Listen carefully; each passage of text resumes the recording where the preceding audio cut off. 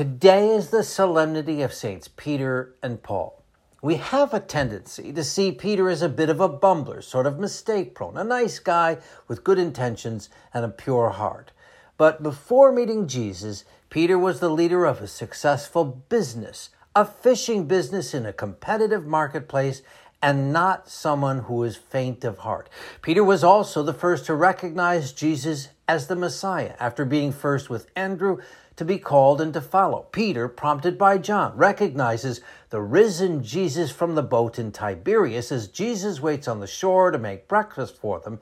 And of course, it is Peter who is given the keys to the kingdom of heaven and who builds the church on earth.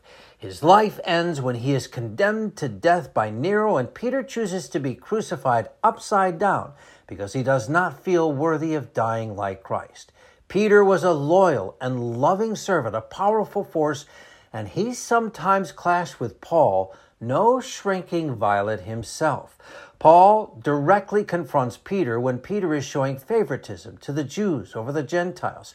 Extremely bright, well-educated, and driven, Paul had been a terrifying persecutor of the early church before he was struck down and called by Jesus himself to serve that same church.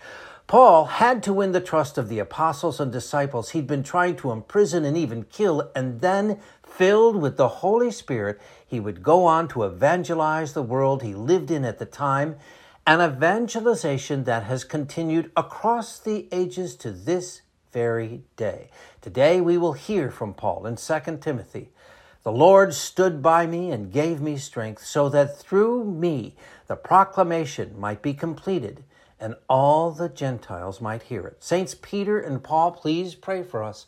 I'm meteorologist Mike Roberts for Covenant Network. Have a blessed day.